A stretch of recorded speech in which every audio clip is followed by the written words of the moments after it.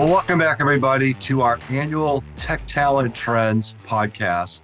Many of you know a year ago, we dedicated an entire podcast to the state of technology talent. At that time, we could sense that we were hitting an inflection point from a talent hiring perspective. Fast forward another year, and things have changed dramatically, which is why I'm excited to shine the light on two of the top executive recruiters in the CIO and overall IT leadership space. No doubt, you know them both as they are considered best in class and top industry thought leaders. They're also a lot of fun. They like to banter. They're a little bit edgy, which makes them really, really fun and interesting. Sean Banerjee is the managing partner of the technology, digital, and data leaders practice for Caldwell Partners.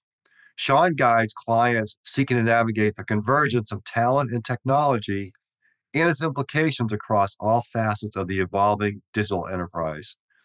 These efforts have resulted in the succession, selection, and recruitment of those catalyst leaders who reside at the intersection of commerce and technology. Martha Heller is also joining us. She is widely followed thought leader on technology leadership talent and is currently CEO of Heller Search, a premier executive search firm specializing in technology executive search. Over the course of her accomplished career, Martha has become an authoritative voice in executive search. She has recruited hundreds of CIOs, CTOs, architects, and other senior technology positions and become a trusted advisor to executives around the country. So, Martha, let's start with you. Welcome. And would you kick us off by providing your big picture perspectives on the state of the industry, or more specifically, the state of technology, talent, hiring, and so on? Sure, I'd be happy to do that, Dan. I think we're in a world of perception versus reality right now. So the perception is that all the tech layoffs that we've seen from the big high-tech companies has wound up as a glut of talent in the market. So all you have to do as the CIO of a large enterprise is, walk downstairs, wave a checkbook, and all of the wonderful data engineers will just come filing it into your office. But of course, that is not the case. When we talk to CIOs about their challenges, hiring continues to be at the top of the list. And it's across the board. It's data engineers and security architects and enterprise architects, lots of need for architecture these days, Salesforce developers. So the demand for talent is still greater than the supply. That's at the CIO staff level. At the CIO level, CIO search likes change. When we are exiting a challenging economic cycle and we're entering into a world of innovation and digital investments, companies want a new CIO. When we're where we are now, which is companies recognizing that with inflation and interest rates, profits are not what we all wanted them to be. Now we need more cost management. And so we need a new CIO. Now, we all know that good CIOs should be able to thrive in times of investment and cost management. But often the impression they make on their executive committee is that they do one or the other. And so the market right now is very active for CIO, regardless of the economic cycle that we're in. Fascinating. Sean Banerjee, welcome to you. And always great to collaborate, Sean. And love to hear your thoughts on these big topics. Look, I think Martha shared a very, balanced and accurate summation of what's happening in kind of the broader IT ecosystem. And, the fact that she's looking at it kind of at a full stack level is really beneficial. It's an interesting time. And, when people always say that, I said, well, is it interesting, good or bad? And I said, depends on your perspective. We have had a period of dramatic inflation in the IT talent pool for a number of years. We have seen some of the most significant percentage-wise wage inflation that, I have in my 30 years of being in search. And at the moment, we are seeing, kind of that pendulum swing back more towards a balanced approach where organizations are perhaps looking at cost optimization versus, as aggressively investing for innovation. Now, it doesn't mean that they don't continue to invest for innovation, because that is absolutely the case. But organizations that understand this shifting dynamic, what they're saying is, look, 18 months, 24 months ago, our IT investment dollar, whether it be for technology, resources, people, was maybe worth 85, 90 cents, 95 cents on that dollar. Well, we have an opportunity now, if we have both the courage and the capital to put it to work, to true up on that. So your investment dollar is now worth, close to $1, and in some cases, even more than $1. And we look at that as investing into the skid. So when the market's a little bit of a skid and the cost of things come down, so advertising, resources, the organizations that are putting their capital to work are not only finding that they're gaining better value in the moment, but when the market invariably returns, they're that much ahead of their competitors who are chasing. And the irony is that technology investment is a key to cost management. All of those companies that want to use AI, for example, for productivity gains, have a beautiful cost management tool on their hands, but not if their infrastructure is so messy and legacy that they can't get any benefit out of that investment. So that's where the irony is. In order to have the cost management and productivity gains from technology, you need to invest in new technology. So I think companies are sort of caught. To get the cost management, they need to invest in the technology. I think it's an unprecedented time right now if you have the will and the resources to be able to attract talent that, perhaps, would have ignored you or was unaffordable in the not too distant past. And if you as an executive committee have the digital literacy and foresight to understand how the impact of all of this technology investing is going to impact your company long term. I find that the brilliant technology resources, they want to go into a company where not only is there exciting technology to work on, but they're connected to the mission, they're connected to the outcome, they believe in the company. And companies that have not as of yet defined where they're going through technology will have a harder time recruiting those folks. So good. I mean, well, I appreciate you both so much. And, Sean used that word interesting, right? These are interesting times. And I had a CIO once tell me, though, he said, interesting is always a euphemism for something else, which is fascinating, right?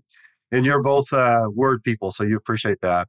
But I have a question for both of you. I reached out to a number of the CIO, CxOs who were our top podcast guests of 2023. And I want to get their questions about the state of technology talent, what's going on out there. So the first one comes from Avi Dar, who notes the overarching question is around the nature of work. Okay, so he asked, what is the realistic mix of in-office work versus remote work that will become the new normal? There is currently a mismatch in expectations between management and the workforce. Who will win? Interesting question. So let me hear from both of you. Just someone jump in. I believe the workforce will win, because I think imposing archaic management principles on a new workforce is a losing proposition. That being said, the companies that know they need an in-person culture, one, they're going to be competing with all of those businesses that aren't requiring relocation. But the other is, if they're going to insist on an in-person culture, they have to make it worthwhile. They have to make the time in the office meaningful, again, to the mission or to the culture or to the ability to build relationships. But if it's same old cubicle culture, and now I've got to commute in, I moved away, now I've got to figure out, am I going to move back? I'm going to go to a company that isn't requiring that. Now, we'll all look back here. Let's all meet here in 10 years and see what has the impact of all of this remote work had on relationships, loyalty, tenure, leadership, innovation. We'll all find out.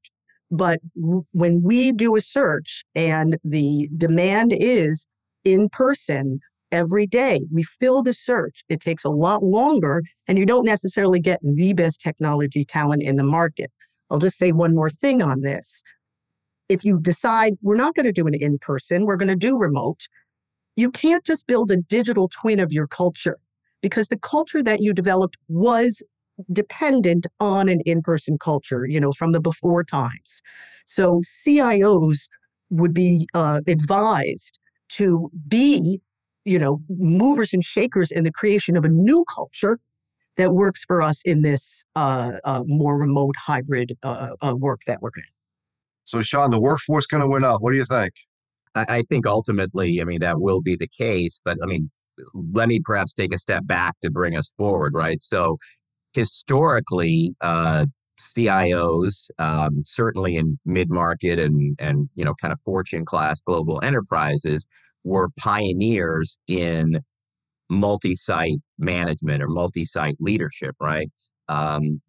Their organizations inherently, certainly you may have had critical mass at headquarters or wherever, but you had, CIOs who were dealing with different teams in different locations. You saw, with the advent of global resourcing, working with vendor partners who, needed to be, seamlessly integrated into your IT operations. It may have been in South America, Asia, Europe, wherever it might be. So CIOs really had a leg up on this and were pioneers in multi-site global management. I'm going to use the term management and leadership for the moment as the same because I don't necessarily think they're the same thing. And a lot of that was proved out during COVID back in 2019. And I think there was a tremendous fear on the part of many organizations and individuals and investors, certainly, that, boy, as the world kind of quote unquote went, remote overnight, that there's going to be tons of, operational slowdown and in some cases, fractures that would potentially bring kind of the wheels of commerce to a halt. And it was virtually seamless. We saw very little actual business interruption, business continuity disruption. Most organizations kind of, were able to, support their, non-IT staff who moved into the home because essentially they were just using the same playbook by and large that they had working with the IT organization for so long. Bringing us to today, that cat is out of the bag, right? So people's behaviors and expectations have been modified and changed. And the operating model itself has been proven that you can, in fact, run a large, complex global enterprise in a remote fashion. Now, do you miss out on, certain elements of esprit de corps, mentorship, leadership, development, training, collaboration? You do in a purely hybrid model. But I think Martha, makes a great point in that you have to adapt your culture to that operating world, to that digital hybrid model. And I do think that some of this is based on I'm not sure the using this word, an older workforce has seen this work and they don't want to go back. And you have a younger workforce, particularly millennials, who have known nothing but this. But I do think that there is a honest dialogue that needs to take place, which says, there are certain skills and opportunities that are only gained from being physically present with each other. And should you choose to opt out of that, you need to understand the potential consequence. So I think that transparency, that authenticity of leadership, encouraged to have those conversations and recognize that, we are going to be working in a world that, invariably has on-site, remote, and hybrid. But people need to take ownership for their own decisions and then, share in the accountability of those outcomes. I was talking to Fletcher Previn, the CIO of Cisco, about this very topic. And he gave me a nice metaphor that think of work relationships as a bank. When you meet at the water cooler and you grab a cup of coffee and how was your weekend, you're making deposits in that relationship bank. Most Zoom meetings are, let's get down to business. Who's got the agenda? Are we done? We're out. Get that to me by 3:00 this afternoon. You're making withdrawals. Remote work is mostly withdrawals without a lot of deposits. So if we're going to live in a hybrid world or a fully remote world, we need to figure out digitally how to make deposits. And I will say one more thing on this. I've always found it so ironic that the CIO role, which ultimately, yes, it's leadership, it's people, but there's technology in there somewhere, right? CIOs know technology. the IT department, you always thought of like IT has a culture and then the rest of the business has a culture. And yet who is taking a leadership role in defining this new world that we're living in its CIOs?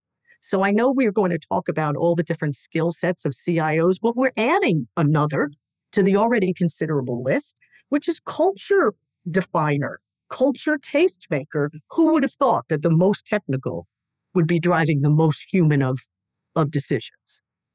That's a great segue, Martha. I want to ask Sean a question. So John Hill, Dr. John Hill, got his doctorate earlier this year, somehow figured that out, got it done. But John Hill provides some fascinating color commentary as to what is expected of a CIO today.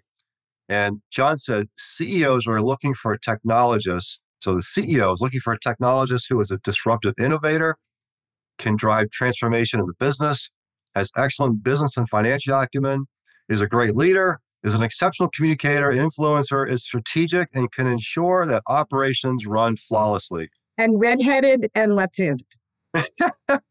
How hard can this be, Sean, right? Then, he goes on, then the CEO must execute in an era of rapid technology evolution, expectations of faster time to market, an unbelievable cyber threat landscape, a complex network of solutions in various clouds, data privacy regulations, escalating technology costs, an insufficient level of talent entering the marketplace. So, not for the faint of heart. His question is, what will it take to be a CIO in the future, or a similar title, and are we really doing the right things to develop a deep enough pool of candidates that meet the qualifications? Amazing question, John. Yeah, I mean, so I've known John for a long time, and he is, I think, a great example of someone who has demonstrated the evolution of the role. I mean, he's really lived it. My comment or reaction, I think, to that statement is the CIO role, or one of any kind of meaningful consequence, has always been and always will be bigger than any one individual. There is simply no way for any one human being, in my experience, to sustainably over time perform all of these tasks and meet all of these mandates at a high level of proficiency without something going awry or having their constitution give out, right? I mean, these jobs, what you have described is, someone who can be everything to everybody all of the time. And I think we all know that's really a recipe for disaster. But John's comment around developing others, that's I have never met a leader, a CEO, a CFO, a CIO, anyone, CHRO, who was a top performer that had not built an incredibly talented cadre of leaders around them. Historically, that's one of the reasons we saw team moves, right? You saw individuals kind of, move from one role to another, and there was this fantastic followership that went along with it, because there was a recognition that these roles were bigger than any one person. And there's a direct correlation, and we'll talk about some of the things later in the podcast, I'm sure, between the performance of the individual CIO and the performance of the organization, which also is another measure that we, spend a lot of time on. But we have got to continue to invest in people. And we also have to recognize that, sometimes, there are individuals who are going to be fantastic at doing certain things who, for whatever reason, don't have the proclivity, the ambition, the desire to take on, another, say, a CIO role. Others will.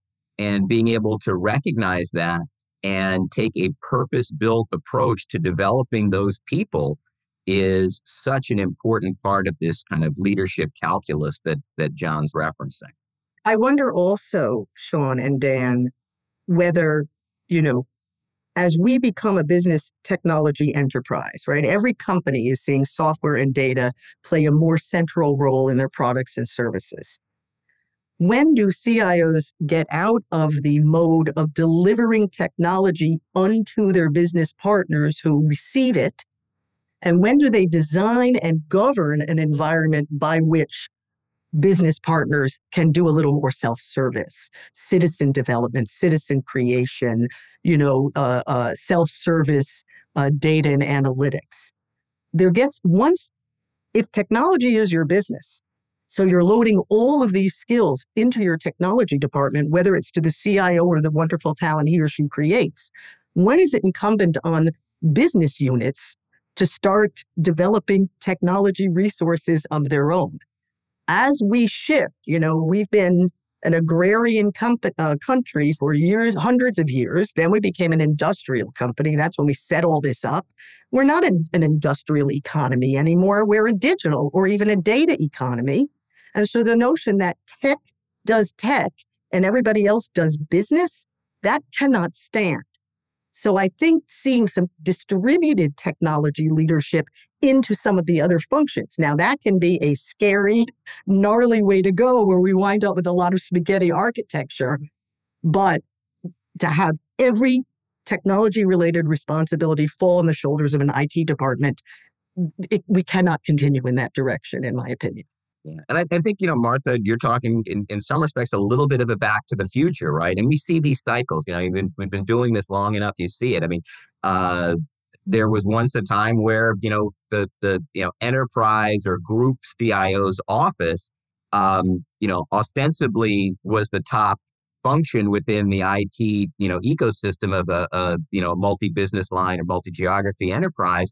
But the truth was the real action, the sexy stuff, the commercial stuff was happening in the business units and their individual, CIOs or whatever the designation might have been, and their, corresponding teams that were working in lockstep with their business stakeholders. And in fact, we saw in certain, financial services industries as trading and other functions went, fully electronic, we found that there were, people who had historically or had started out badged IT, they became the business because they had greater proficiency with the systems and protocols around trading than some of the traditional traders did. Right. That's right. It's back and forth. And in the end, it's architecture and governance. Martha, a little while ago, you made reference to culture building, talent building, and one of the best out there at that is our friend at Oshkosh Corporation, Anu Kare. And Anu has a great question around what he calls the rebirth of CIO. So he asked, 5 years back, there was a trend to hire a separate person in the chief digital officer role, and now the role has emerged as CDIO, Chief Information and Digital Officer. Is this a rebirth of the CIO role? How are CIOs performing in their new avatar of CDIO? Well, first, I'd have to tell you about a great acronym I heard the other day, which is CIDIOT, which is Chief Information, Digital, Innovation, Operations, and Technology. Oh, boy. Oh, boy. We haven't recruited a CIDIOT just yet. It's funny because I'll just tell you a story that is indicative of what I'm seeing happening around boards and the ELT. We were kicking off a search for a large global equipment maker. And the person leaving, who we were backfilling, was a CIO, and they loved him. So, you get one of those clone the outgoing person, except a little more of this and a little less of this. And so it was ERP and information security and certainly tiring a digital thread through order to cash. So it was digital. And so we wrote a position description. We sent it to the CEO and he came back and said, looks great. One minor change, the board wants to call this a CTO. So I said, okay, CTO is not a CIO. They are different roles. And so we pushed back and the board said, we like the CTO role because it's sexier. Now, I don't know how often boards use the word sexier, but in this case, they did. And so I wrote a whole talking points for the board about what's a CTO, what's a CIO, what's a chief digital officer. So this took a whole back and forth cycle, which we wouldn't have done, say, 2 years ago. In the end, we settled for Chief Digital Information Technology Officer. That's what we went with. But here's what I think will happen and hope will happen. We are living in a digital world. There will be the point where digital goes away. We don't have a chief oxygen officer. I believe digital now connotes change. But once we all acknowledge that we've gotten there, we'll lose that title. And I think we're going to be back to CIO. So the two models that I see are we have a CIO and he or she is great at implementation. But in terms of innovation and really thinking about where we're going from a digital perspective, we're going to fly in somebody who was a digital business leader or maybe an e-commerce executive or maybe somebody from marketing. They're going to have a digital strategy, which is a technology strategy, but we already have a technology strategy. Oops, now we have two. So the more effective chief digital officer route, I believe, is a CIO who can prove his or her implementation, can lean in to products in the market, to culture, to digital transformation, and become the chief digital officer. I predict, again, what's great about predicting is nobody ever checks back to see if you were right or not, but I predict that we will lose this title digital soon enough and we'll have our CIO back. Interesting. Yeah, it's interesting, Dan, for sure. Again, that word interesting. There's a great movie. It's a Ridley Scott movie. It's called Kingdom of Heaven, and I'd highly recommend people watching it. It kind of takes place in the times of the Crusade. Fantastic cast, and there's a scene near the end where one of the protagonists, who is a crusading knight named Balian, asks the Saracen leader, Saladin. He says, what is Jerusalem, worth? And the guy kind of looks at him and takes a step back and he says, it's worth nothing and it's worth everything. And it's kind of the same with titles. Titles are worth nothing and they're worth everything. And depending upon the organization, the industry, the content of the role, and the desired outcomes, they are incredibly important. At the same time, though, I encourage people to look beyond the actual title itself and look at those other, pieces that I referenced: content, mandate, reporting structure, right? What is it intended to do? And what we encourage our clients is to align and designate a title that most genuinely reflects those other pieces of the equation. We constantly are in the market and, very often, you have to every time you have to educate the candidate, the prospect around, what is the role, right? It's a CTO, it's a CDO, it's a CIO, chief innovation. All these have different, flavors within kind of this couture of different titles. And you have to take it on a case-by-case basis. And I could see this coming full circle at some point. I mean, that absolutely, could be the case. But I'm finding just in the conversations we're having with, private equity investors and, boards, that they remain, in a conundrum. And part of where, folks like Martha and I bring assistance is, providing them with the guideposts to understand what is it that you're ultimately looking to achieve. And let's craft a role and title that is going to give you the best opportunity of getting that person who will help you get to that journey. Yeah, what's the joke, Sean? If you've read one CIO job description, you've read one CIO job description, right? Yeah, for sure. Well, here's the thing. I have not seen any see idiot, but there used to be this is how far we've come. There used to be the old saying, CIO is good for career is over. And exactly. That couldn't be farther from the truth today. That's right. Right. Here's a topic that you kind of touched on earlier. I'll have you both talk this. Maybe you can go first, Martha. But Anita Klopfenstein from Little Caesars, amazing leader.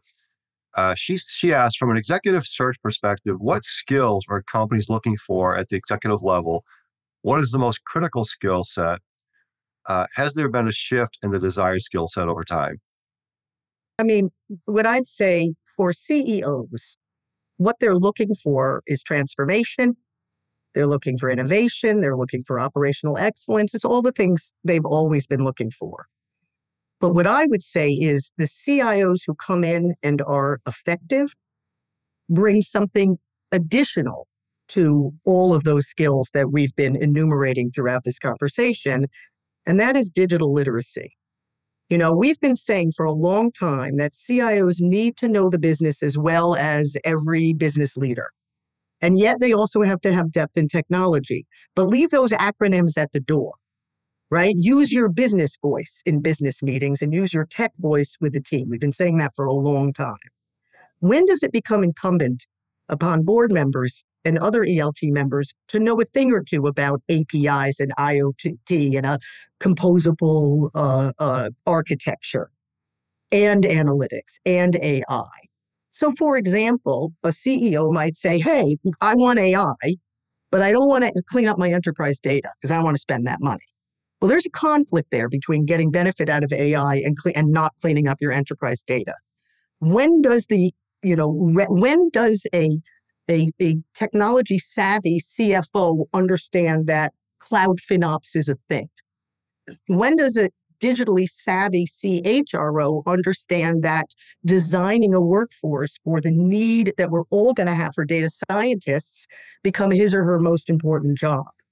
So we focus so much that the CIO needs to get digitally savvy and business savvy. The rest of the executive committee needs to know a thing or two about technology. In fact, one question I ask every CIO, it's my favorite question. I say, if you could wave a magic wand over all your key stakeholders so that they wake up tomorrow morning just accepting something about complexity or governance or TCO or timing or anything, what would it be? And the list is long. And they always say, can I have 2 magic wands? I say, you can have as many as you want. So, I believe that I've never seen digital literacy on a position description, but it is an increasing requirement of CIOs, whether it's on the PD or not. Great, thanks, Sean. How would you respond to Anita? Yeah, I think fortunately we've seen an evolution, and there was a time, I'm going to date this statement because CEOs often don't fly commercial anymore. They probably have their own corporate jet. But back when they did, kind of the running joke among CIOs, if you're to get enough of them together, was kind of their greatest enemy was the seat back magazine. Exactly. And it was hey, I my CEO came to talk to me about this, and he had read about whatever in the back of the American Airlines seatback magazine, the United States seatback magazine, and there was in jest, of course, but there was some validity to that. And IT in general was an enigma to people who worked outside of the function. And I saw any number of CIOs effectively manipulate that to their advantage because they had stakeholders who, didn't even pretend to have any sense of what IT was or did. And it allowed the CIO to have a very free hand in how he or she, operated. There's the old, Sims, right? Cy Sims. And he would always say, our best customer is an educated customer. And that's happened now. And it's, the course of, a couple decades. And I think it's accelerated more recently. But we have seen a higher level of technical fluency, not necessarily people who are technical, but technical fluency within other stakeholder functions, whether it's finance, operations, supply chain, HR, et cetera. And organizations that have that digital fluency kind of embedded in their leadership culture and ideally across, top down in their organization, absolutely outperform those organizations that, remain bifurcated or operating in a world where, it's a Tower of Babel. Your CIO should be able to have an informed dialogue with your head of supply chain, right? There isn't a protocol, a function, a workflow, a business process that exists in virtually any modern enterprise that technology doesn't touch or enable. So in certain ways, the CIO has a real leg up in terms of, speaking the other functional languages and the language of the business. And as other stakeholders, increase their fluency. And we do see that happening as Martha said, that kind of that digital awareness, that digital fluency. I mean, that is something that, hopefully will continue to accelerate. Martha, one of the things I always recommend to people is the Heller Report. It comes out every Thursday morning religiously. It's a great resource. So if you haven't signed up, go subscribe to it. I look forward to it every week. But you recently had one of our other top podcast guests, Unisys CTO, Dwayne Allen. And he wrote an article for your publication titled Reorienting the Enterprise to Take Advantage of Gen AI. So you've been in this business a long time. You've seen these technologies come and go. What's your take on all this right now? I have to say, Dan, I had a moment, like a existential moment a couple of weeks ago where I thought, is it time for me to retire? Can I sit this AI one out? But then I got energized and now I'm going into it headlong. So yes, everybody is writing about AI, talking about AI.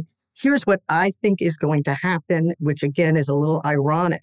I think what's going to happen is everybody's going to want to do AI again. Sean, I used to write for one of those airline magazines, by the way, Sean. So you're welcome to all those CIOs out there.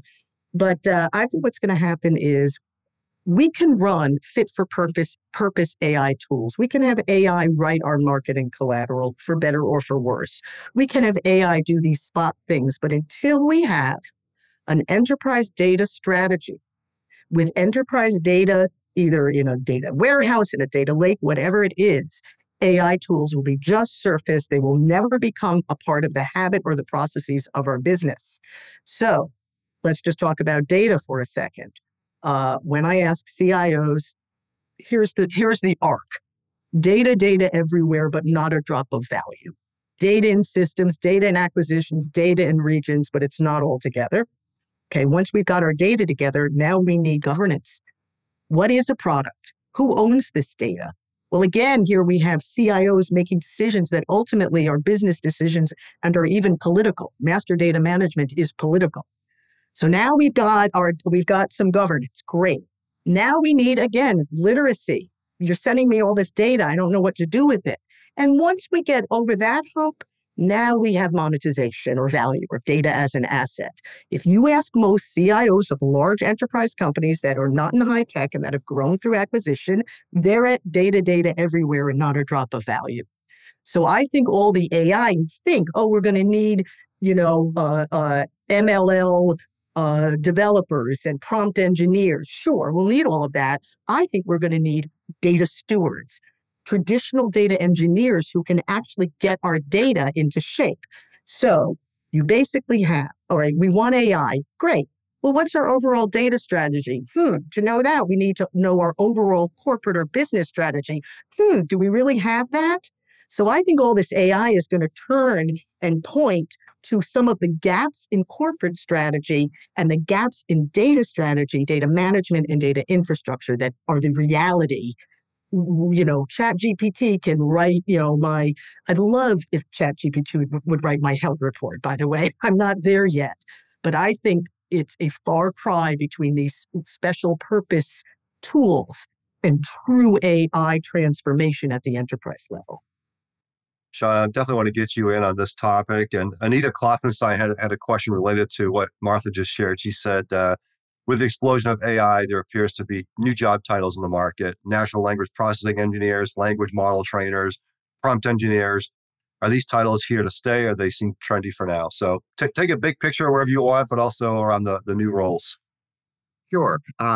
So our personal, belief here, I'll speak for myself, but I think I can, for my firm and a number of my colleagues, what we're seeing right now with, ChatGPT and a lot of the excitement around AI is to some extent, a industry and a vendor community which is looking to monetize something that has, in fact, been around for some time and is perhaps still not quite as ready for prime time as, some of the vendors might like buyers and influence to believe. So I don't know if you're familiar with the Vector Institute in Toronto. So the Vector Institute is one of, if not the leading AI ML research institute in the world.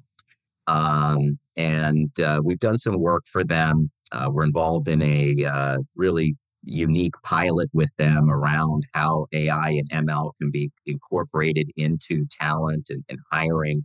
And there's a gentleman there, his name is Jeffrey Hinton. And Jeffrey Hinton is a PhD in artificial intelligence.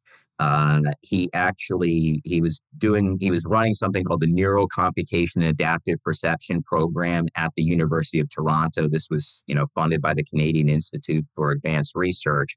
And he had his own neural network startup called DNN Research, which kind of was spawned from that work at the University of Toronto. And Google actually acquired that company in 2013, and it has served as really the foundation for Google's AI and ML deep learning programs. Take a guess when Jeffrey Hinton earned his PhD in artificial intelligence. And I'm not even going to ask you, Dan or Martha, what year. You just give me the decade. 70s. No, Correct. say 90s. 1978. Wow. Okay. So there's a PhD in artificial intelligence in 1978 that was earned at the University of Edinburgh, right? So this wasn't, if you want to think that, Silicon Valley is the epicenter or that, this is all new, that's simply not the case. The research, the heavy lifting that's been invested in this field has been going on for decades. There's an incredible book about the emergence of Silicon Valley and the parallel of the microchip called Chip Wars, which I'd also say is required reading. And what you learn is that these things have been happening. There's been a cadence and a pace to innovation as far as neural networks and AI and ML is concerned. But we reached a inflection point, and I think some of this was economically motivated, where we saw certain technology emerge. It immediately kind of came into the hands of consumers versus a commercial or professional customer base, which and today with social media, it spread like wildfire. And companies looked at that and said, "Hey, we've got a fantastic opportunity to monetize this phenomenon." So I think that, we're in a period now where we are still early days. If we're on a journey, the ship is still, we can look back and still see land. But to your specific question about these titles, these titles will remain. They will evolve and morph over time. But this is a field that will be, a central catalyst for, how business is conducted and how, human beings go about living their lives, whether we like it or not. I certainly don't have the hubris to pretend I have any kind of monopoly on, let alone the right answers or even commenting on it beyond as an observer. I'm fascinated. I'm a believer. But I am not sure in what time frame we're going to actually see the application pay off in a real world measurable manner for us. And Sean, I agree with everything you say there. And what I would add, look, insurance companies have been running AI for claims processing for years and years and years. But now it's in the public consciousness. Now it's in the hands of consumers. So, what I think will be very interesting going forward is, let me say it this way. Way back in the day when I was at CIO magazine, I had a column called Sound Off. And this was back when the internet was just coming around. And the dean of a Ivy League divinity school had pornography on his computer. And so the IT folks came in, and then they had to deal with, what are we going to do about this? So what was so interesting about that was, because now you've got all this privacy and issues coming in from the internet, IT is put in a position of, having to make some ethical choices, which seemed odd to me. So I sort of raised that as a discussion. That's where we're headed with AI. The ethical discussion about AI and when does everything's been technology for technology's sake, or rather technology innovation at all costs. Yes, we pay attention to information security because we know that that can be a challenge, but we haven't really thought a lot about the ethical implications of the internet, the ethical implications of doing everything on your phone. Now ask a parent of a young person, and they might say there are a lot of ethical implications to the fact that children live digital lives now. But I think what we're going to see, which I think has been absent from a discussion of technology innovation for a very long time, is what are the ethics behind, when the robots rule the world. Oh, Martha, you know, no truer words, right? I mean, with the deep fake technology that's now proliferating, and I remember, seeing the Terminator movie in the theater and thinking, Skynet, boy, what a crazy world. Well, we've got drones, we've got, ubiquitous, Wi-Fi and connectivity. I mean, we're not that far off from, in fact, we may even have surpassed what was considered science fiction within our own lifetime, right? That's right. And we have a technocracy. And I believe that I coined that word, Dan. Try to give me credit on that one. Where we have a technocracy where who is making the decisions about how the role technology plays in our lives. These are not necessarily people trained in ethics or even in the humanities. These are coders who are making decisions about how we humans should be living our lives. So here comes another word, another apt use of the word interesting. Well, I'm gonna take us out here with 2 rounds of kind of the lightning round questions. Something I learned from you, Martha, years ago at a panel you led. And so, and Dan, I learned it from Mary Fran Johnson. oh, there we go. We all love Mary Fran. So people are realizing that you are both incredible communicators. You're very articulate. You both have advanced degrees in communication and literature, and so you know that words matter. How you communicate a message matters. So I want to give you 3 options to speak to. Okay, so if I'm a candidate, and I'll have you go first, Sean, and you go second, Martha. Just pick one that you want. So if I'm a candidate, how do I best tell the story around one of these scenarios? I've been on the bench for a long time. I've been fired. I've had a couple of short stints. So Sean, pick any one you want, and then Martha, you can take another one. Oh, gosh, these are all great, Dan. And in some ways, I mean, I'd have the same, answer to all of them, the same counsel, I suppose, which is, you've got to own it, right? You've got to be accountable and authentic. I think, we talk about, a lot of folks have been, fired, let go, whatever whatever the euphemism, the way we want to describe it. People have been on the bench for periods of time. It's so personal. And, what you've got to be able to do is transcend a macro perception of, well, the person got fired, so they must be incompetent, or there was an event, or they're on the bench, must mean they can't get a job. There must be something wrong with them, or they've had a couple short stints, something must have gone awry. And I think what really is first and foremost is an exercise in self-reflection and honesty, and being able to say what really happened in these circumstances. Because I'll be just very clinical about it. When you're working with, myself or Martha, one of our colleagues who operate at this level, we have our own reputation to selfishly take into consideration.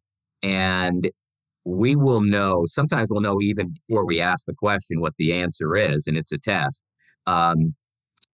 What happened or what transpired, or we're going to find out, right? My clients, investors, public companies, the level of rigor that's applied in doing diligence around candidates is exceptionally high. And it's not just, hey, here are the friends, brothers, relatives, references. It's talking to people off the record, understanding precisely what went down, When we do references, we're not fishing for negatives or fishing for positives. We're fishing for insight. We want to understand what happened, what the circumstances were, good, bad, or indifferent, so that then we can make informed decisions around, is this the right fit?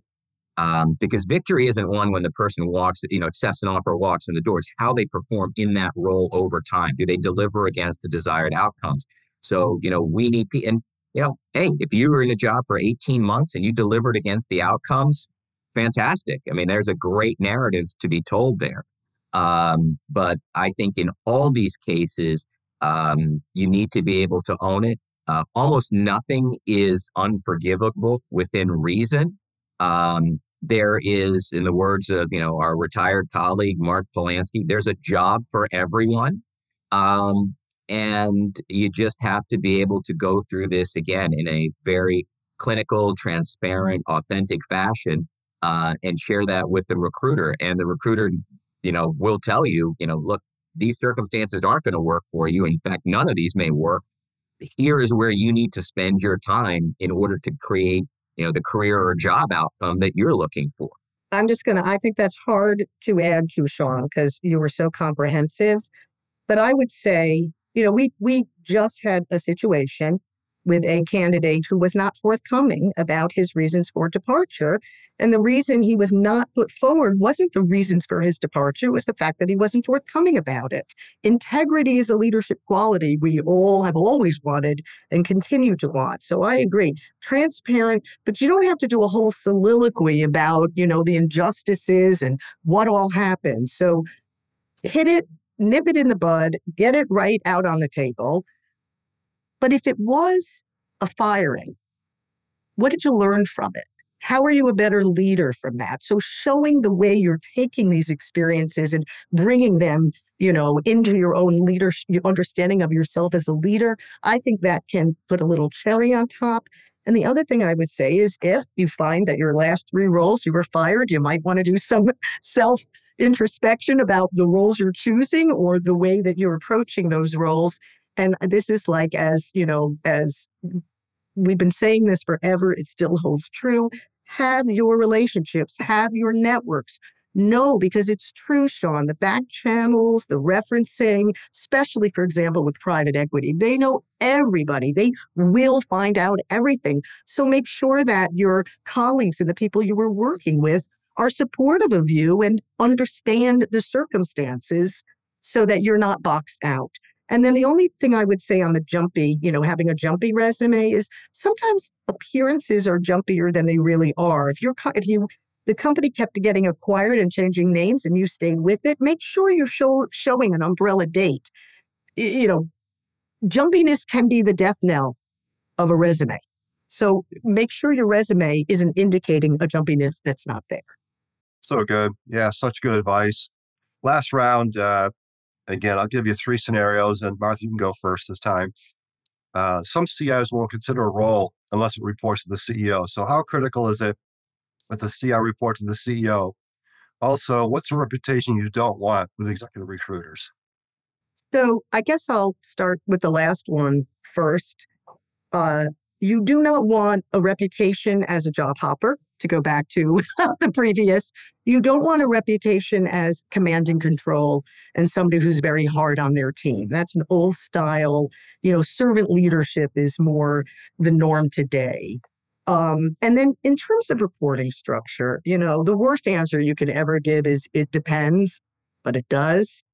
If this is a back office turnaround and everything is about financial management, and this is you're shaping something up for sale, who cares? Report to the CFO, report to the COO, whatever. But if this is about digital transformation and changing the business that we're in and digital literacy and technology has moved to the center of everything that we do, then I do believe a CEO reporting structure is important. And by the way, it's going to be interesting for CEOs in the next X years to look around the executive committee and, that's a chief data officer. What do they do? That's a chief AI officer. I have one of those. There's a CIO. What do they do? And we've got a chief digital officer. And our COO used to be a CIO. I'm seeing a lot of that. A lot of CIOs become COOs. So I think as the executive committee is populated with these kind of quasi-technology leaders, then the CIO down, in the second chair is not going to deliver the IT value that companies expect from their investment. I believe CEO reporting structure is important when technology is taking center stage in growth. Yeah, and look, I think Martha summed it up very well. I mean, historically, there was a bifurcation, right? If it reported to the CFO, you must be managing for cost. If it reported to the CEO, it was a strategic role. If it reported to someone else, then it was TBD. And, again, what we try to go back to is what's the content of the role and what are the desired outcomes? And let's set that person up to be successful based on those desired outcomes. Here's the thing, regardless of whether it reports to the CEO, CFO, or someone else, the role itself, unless it is a purely back office position at this point, which, we don't really do those searches, there needs to be an open access leadership or management construct in place where the CIO needs to be able to have the ear of the CEO, even the board, or whomever is appropriate, without kind of the blockage that kind of legacy hierarchical organizational constructs would likely dictate. Great stuff. Well, I'm gonna wind us out here. Martha, Sean, I want to have you give us one more thing. We're sitting here a year from now. We're doing this podcast again, and 2024 just happened. What's the headline? What's the one sentence headline for 2024 from a whole talent search perspective, the state of talent? What do you think it'll be? Or maybe even a word. Will it be interesting, Sean? It'll certainly be interesting. But I think that, we live in just such fascinating, exciting times, and the pace of change is, it's really unprecedented. There are moonshots going on all over the place. And I think that, those people that are able to listen and really hear will stand to gain the most in this coming year. For me, I would say the headline is AI opens up new security challenges for businesses. That I think will be one. AI investment falls short of returns, of corporate returns, I think will be another. And I think a final headline will be wanted data engineers, data architects, AI developers, and we don't have enough of them. Well, I'm not going to hold you to it. I'm not going to play it back next year, but I love your perspectives. You two are always so interesting. Appreciate you both taking the time. I know you don't do a lot of these things because you're so busy, but, we covered a lot of territory in the podcast, and everyone knows to look forward to next week. Follow CIO.com, and we'll have a blog post with additional content from Martha and Sean. And, with that, thanks to you both for all you do for our profession. Again, your thought leadership, your brilliance, you're edgy, you're timely, you're fun, and we're just fortunate to have you in our profession. So thank you both very much. Yeah, and I'd like you to play that back next year. I like that list of attributes. I'd like to hear that one again. I'd like you to package that and send that to my CEO, my wife, my kids, my children. Yeah, exactly. Martha, great seeing you. Thank you so much, Dan. Always a pleasure. Happy holidays. Happy New Year. Thank you. You've been listening to Tech Whisperers, inside the playbook of the best digital leaders, a Woolette and Associates podcast. Keep connected with us by subscribing to the show in your favorite podcast player. If you like what you've heard, please rate the show, as this helps us connect the world's best digital leaders with those who aspire to learn, grow, and thrive in this amazing profession. Thanks for listening. Until next time.